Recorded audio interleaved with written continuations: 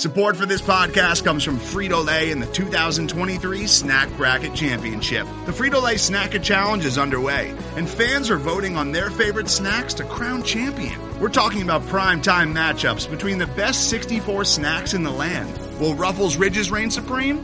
Can Doritos defend their dynasty? Or will Smart Food use their smarts for a surprise upset? Only you can decide.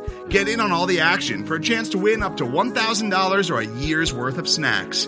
Let your snacks be heard. Just go to fritolaysnacket.sbnation.com to vote and enter for a chance to win. No purchase necessary. Sweepstakes ends April 3rd, 2023. Void where prohibited. Year's worth of snacks awarded in the form of 52 coupons, each good for one bag of chips. See official rules at fritolaysnacket.sbnation.com.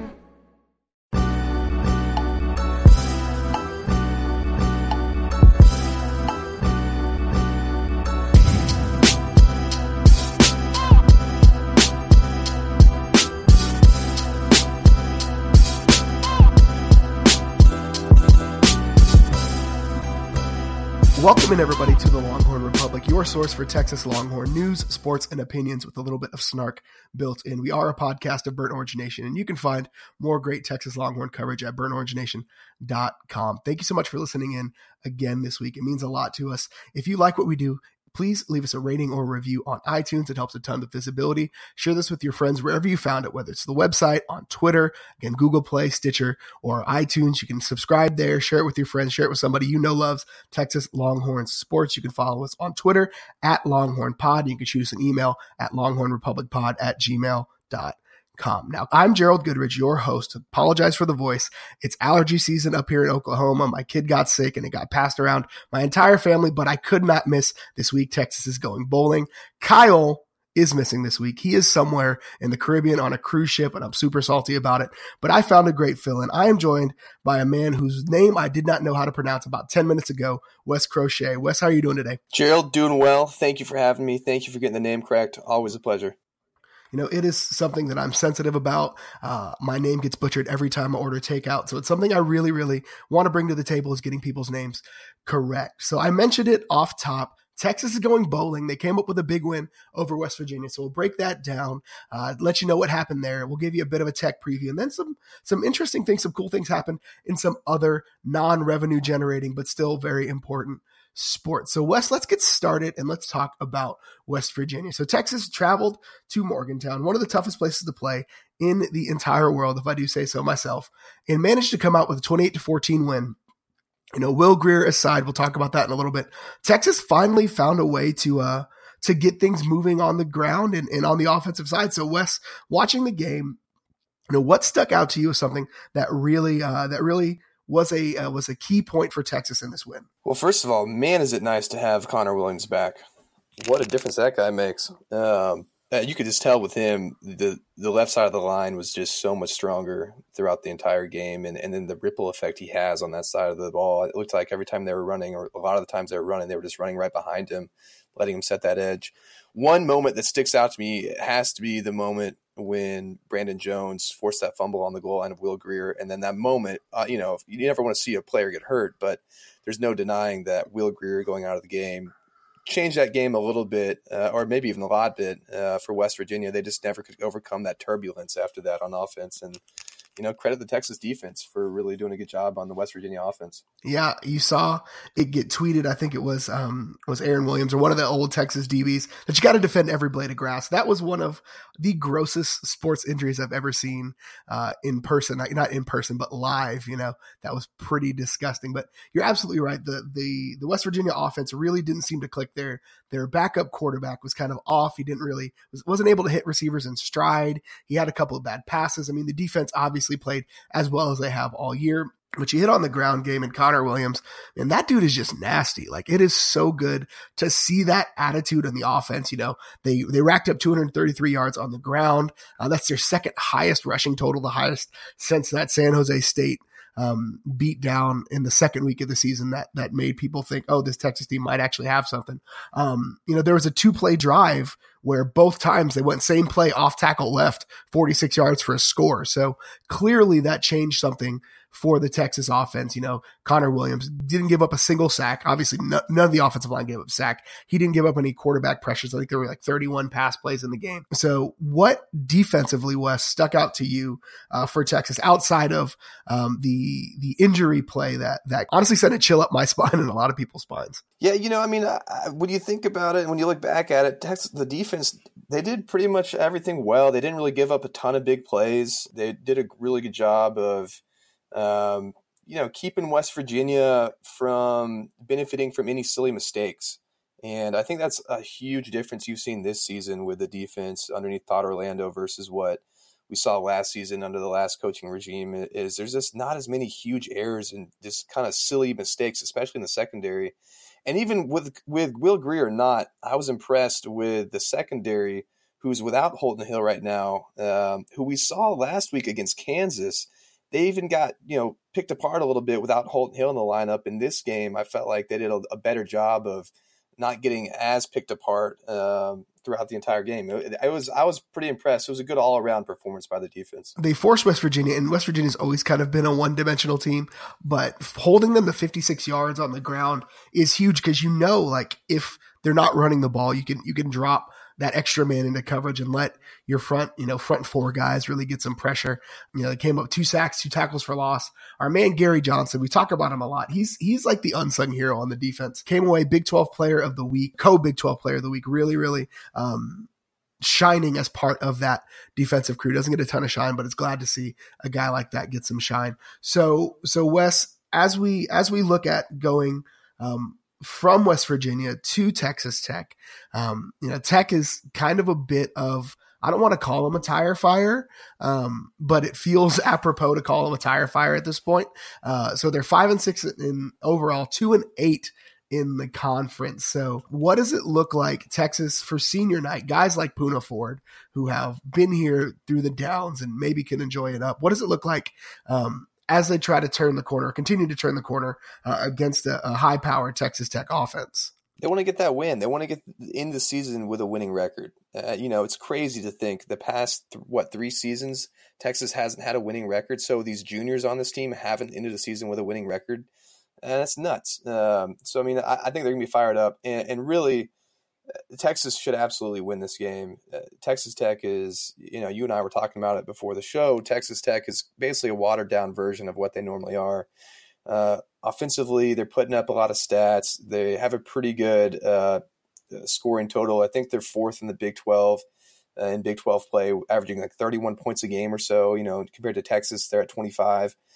Really, in this matchup, though, the defense is going to win the game for Texas, or it's going to lose the game for Texas. I'm not worried about what the offense will do. I think regardless of the struggles the offense has had, with Connor Williams back, there's some stability on that line. I'm really looking for what the defense will do against Texas Tech. Again, don't give up any silly mistakes. I think that's a big key in this game. Just keep them in front of you. Keep this Texas Tech offense that likes to sling it around. Just keep them in front of you and make them work. You talked about it earlier when we were looking at West Virginia, but the defense, I feel like they needed to figure out who they were without Holton Hill, especially that secondary, and Kansas took advantage of that. But I think we've seen who they are now against West Virginia, because West Virginia is a really potent offense. Any offense out there in West Virginia has been potent since the days of Steve Slayton. So that you saw, I think, what this Texas defense is capable of. So I think Shimanek is obviously going to get his numbers. That's just what he does. They're going to sling it around the yard. If Texas can get pressure on him, if Texas can continue to create that havoc in the backfield, they are going to be without Breck Hager for the first half due to that kind of questionable targeting call. I think questionable is a good way to say it. So that could cause some issues in one of their more consistent pass rushers throughout the last few games. The matchup for me is Chris Boyd, or whoever's going to draw the top receiver, going one-on-one with Kiki Katui, however you say his last name. It's a weird name. Too many vowels in there. You thought my last name was weird. Yeah, that guy. Woo. So he's 7th in the nation in receiving yards. He's got over 1,000 yards and 9 touchdowns through these 11 games. So he has put up some numbers. So whoever draws that matchup is one that's really, really going to be interesting to me to see. You said a little bit earlier about the offense being able to get their numbers. I think that's pretty standard. They're 106th in total defense. Texas Tech is, so they're giving up quite a few yards. So let's talk and ask the question that's probably on everybody's mind, or maybe not on everybody's mind. So Buechele got the start against West Virginia, had a couple of series. Ehlinger came in, and the offense seemed to move under Ehlinger. It wasn't really moving poorly under Buechele, but Ehlinger just came in and did something. So do you see, this coaching staff making a switch for Texas Tech in senior night, going from Ehlinger to Buechele, or doing the same 2 series and then 3rd series somebody else comes in? What do you think they do with the quarterback spot on Saturday or Friday? They'd be crazy not to start Sam. And I say it for 2 reasons. Really, in my opinion, the staff wants Sam to be the guy, at least right now, and maybe even going into the offseason into next season, for 2 reasons. One is what he can do with his legs. And we have to remember that Herman and Beck are both guys who have used quarterbacks that can run quite a bit in their pass stops, and that's who they recruit. That's who they want, is dual threat quarterbacks. And then along with that, I think what Sam brings from a leadership standpoint and the confidence that he has and plays with, that goes a long way. And he's just a freshman, yet he already is acting like a big-time leader of this team.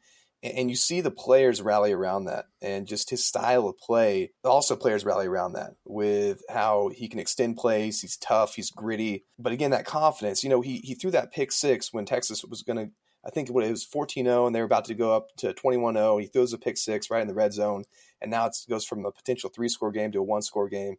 Well, he came back out, and he kept just grinding away. He didn't get his head down. He didn't get flustered, and I think that's something that not many quarterbacks have, let alone a true freshman quarterback who hasn't really started all season long. And I think they'd be crazy not to go with Sam Ehlinger. Yeah, I think you're onto something there. There was a spot, and it may have flown under some radar. After, I don't remember what series it was, but the offensive line came off, and they were sitting down, and Ehlinger was there, like, getting in their faces and clapping to try to get them hyped. I think that's the thing that this team has been missing for quite some time. I honestly got tired of hearing coaching staffs, whether it was, Tom Herman said it today in his presser about, there are guys that aren't very vocal leaders. Well, I'm sorry, but for me, when it comes to a sport like football, I need a vocal leader. I need somebody that's going to get hype and get up in somebody's face. And like you said, the proof is in the pudding for me. They played in the same number of games this year, so we're comparing, apples and apples there. He's got more yardage. He's got more touchdowns. He's got 1 more interception. He's averaging more yards per game. So I think Ehlinger is the guy. Like it just seems to me like he's the guy that the offense moves under. And this is no knock on Shane Buechele, because Shane Buechele played a heck of a season last year, and he's been a really great player for the team. But I think you're absolutely right. On Friday, I think Ehlinger has to be the guy. And I wouldn't be surprised based on recent history if Buechele gets the first 2 series and then Ehlinger comes in and doesn't leave the field. So we do want to talk a little bit about just some changes. Vahe, who's been the stalwart on the offensive line, is out with an MCL strain. And we talked earlier about the ground game getting going. Do you think that's going to have a big effect on a ground game that they're going to need to get going to keep this Texas Tech offense off the field? Yeah, it will. And Texas Tech's rush defense is not great. And, and it's great to see Texas do well against West Virginia last week on the ground. The other flip side of that is West Virginia's rush defense isn't that great either. I don't think Tech's defense is going to do a thing to slow this rush offense down. I expect more of the same of what we saw against West Virginia, especially with Connor Williams back. I know the Vahe loss hurts, but having Connor Williams there to set that edge, to really just drive that left side of the offensive line just goes a long way. And, it's good to see a guy like Daniel Young finally step in, what I consider him to be the starter. And so I hope to see him get, 10, 12, 15 carries at least. I think he's the best running back on the team. And then you sprinkle in some Tennille Carter, who can add a different dimension, who really didn't have a great game against West Virginia, but I think he could bounce back against Tech. And I think those 2 guys could really do some damage against Texas Tech. Daniel Young has that shake that you like to see in a running back, especially in the previous weeks where they've needed a little bit of that in the backfield, unfortunately. So, yeah, I think Daniel Young is going to look really, really good. And it's good to see Chris Warren out there getting reps. I know Texas is very, very thin at offensive line. We actually just got word that Cade Brewer is now out for the season with the torn ACL. So Texas continues to get thinner at tight end. The curse of Jermichael Finley, I think, is what is happening. I'm not sure what has happened there. So Wes, let's just flat out say it. Do you think Texas gets a win on Friday? Yeah, it'd be a huge disappointment if they didn't, to be honest. I mean, after what they did against West Virginia, even with Will Grier out, the fact that they're now bowl eligible, this is a home game, this is a very, very, very winnable game for Texas. It would be a huge disappointment if they didn't. And I think they'll get it done. I think they'll get it done by a few scores too. This for me, if they can get a win on I guess the day after Thanksgiving weekend, it would be a huge win for momentum, regardless of what happens in a bowl game.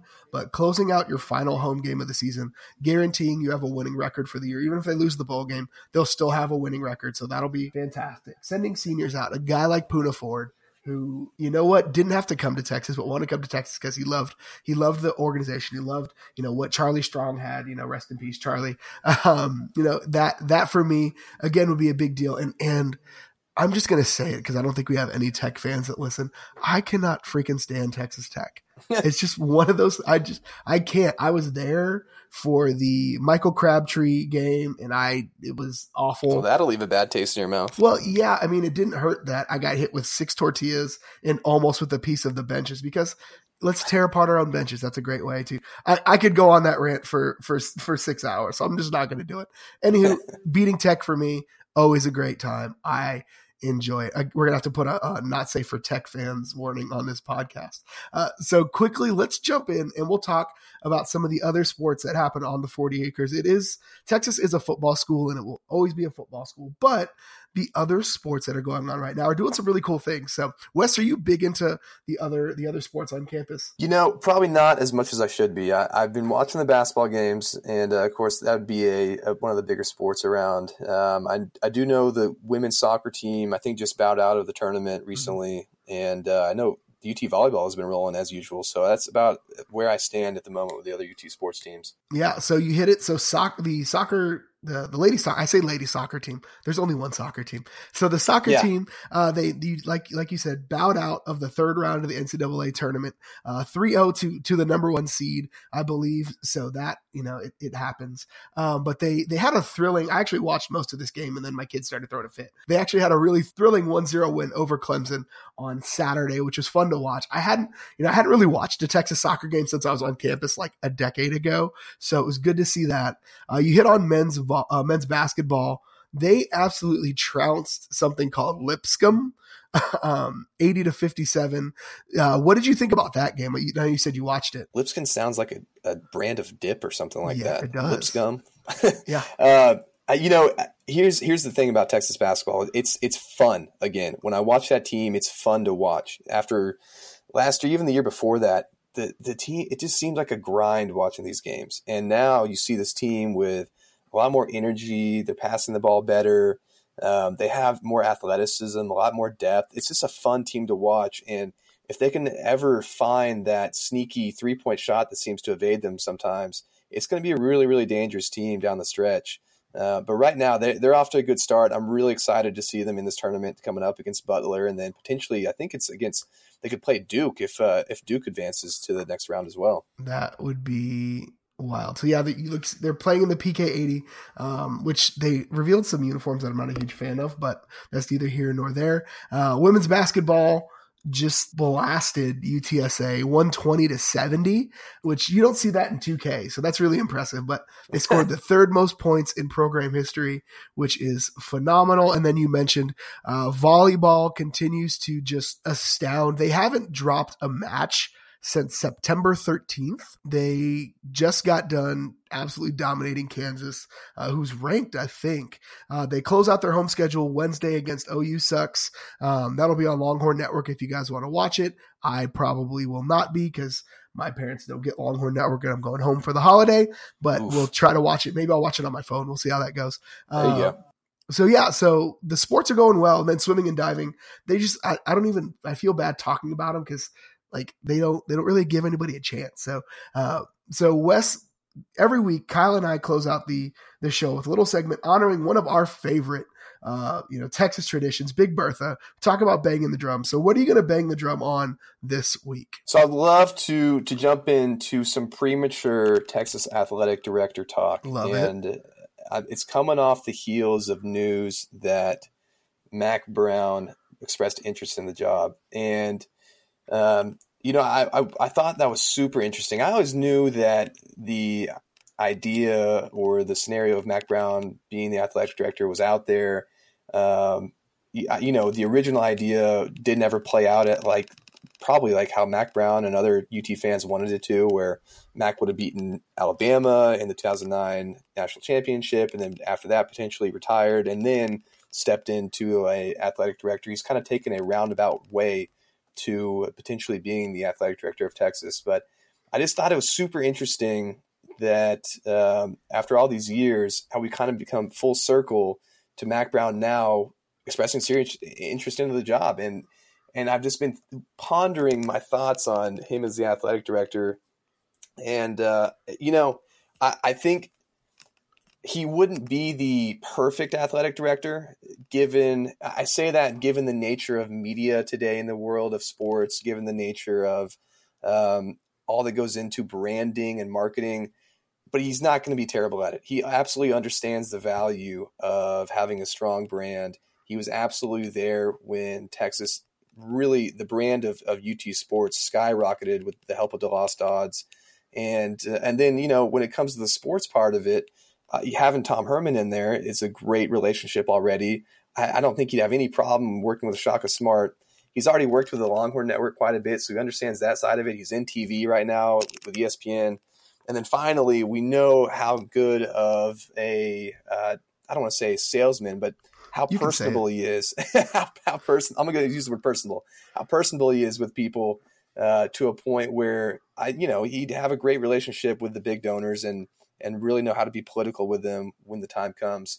So to me, that was just a super interesting piece of news that came out that he was interested in the job. And I'll be really, really interested to see where Texas goes from this. It's going to be tough for Texas to say no to Mack Brown. Can you really say no to Mack Brown, the guy that helped your football team win a national championship and brought this brand to a level, or helps bring this brand to a level that it really had never been to before? I don't think they would. You said Mack Brown's would be great as kind of a statesman for the department. I had a couple classes with some players, and one of them described Mack Brown as being able to sell a ketchup popsicle to a man wearing white gloves. So I'm totally on board with him as a statesman and an ambassador for the program. So my bang the drum this week is probably pretty cheesy, but I'm going to do it anyways. It's the week of Thanksgiving, and I just want to talk about how thankful I am specifically for this podcast, the opportunity to do it, and you guys listening to us every week. It has far exceeded my expectations on what would happen. We're 3 months in and we have hit numbers that I didn't think we would. So again, I'm so thankful. It's been a dream of mine for a long time. I told an old boss of mine that I was going to host a radio show. They laughed at me. And so getting to do this is so cool. So thank you guys so much for listening. I really, really appreciate it. And I hope you guys keep listening. Even after football is over, we'll keep the content going. Like we just talked about, basketball is coming around the corner. Kyle is super excited about Mo Bamba. I'm not going to try to say it like he does, but we'll keep it up. So that is all the time we have for this week. Thank you so much for listening in. And again, it would mean a ton to us if you left us a rating or a review on iTunes. Share this with your friends, share this with your coworkers. Subscribe wherever you find it, iTunes, Google Play, or Stitcher. Wes, where can the good folks find you on the internet? Find me on Twitter at Wes K Crochet. So at Wes K Crochet on Twitter. And then of course, I'm always over on Burn Orange Nation. That's our home base over there. And those are the two spots. And I guess now I'm forever on this recorded podcast too, huh? You are now a Longhorn Republic alum, and I will probably bug you anytime Kyle or I need to go out of town. Love it. You can find me on Twitter. I am at GH Goodrich. You can find the show on Twitter at Longhorn Pod. Thank you so much for listening in again. And until next time, hook up. See ya.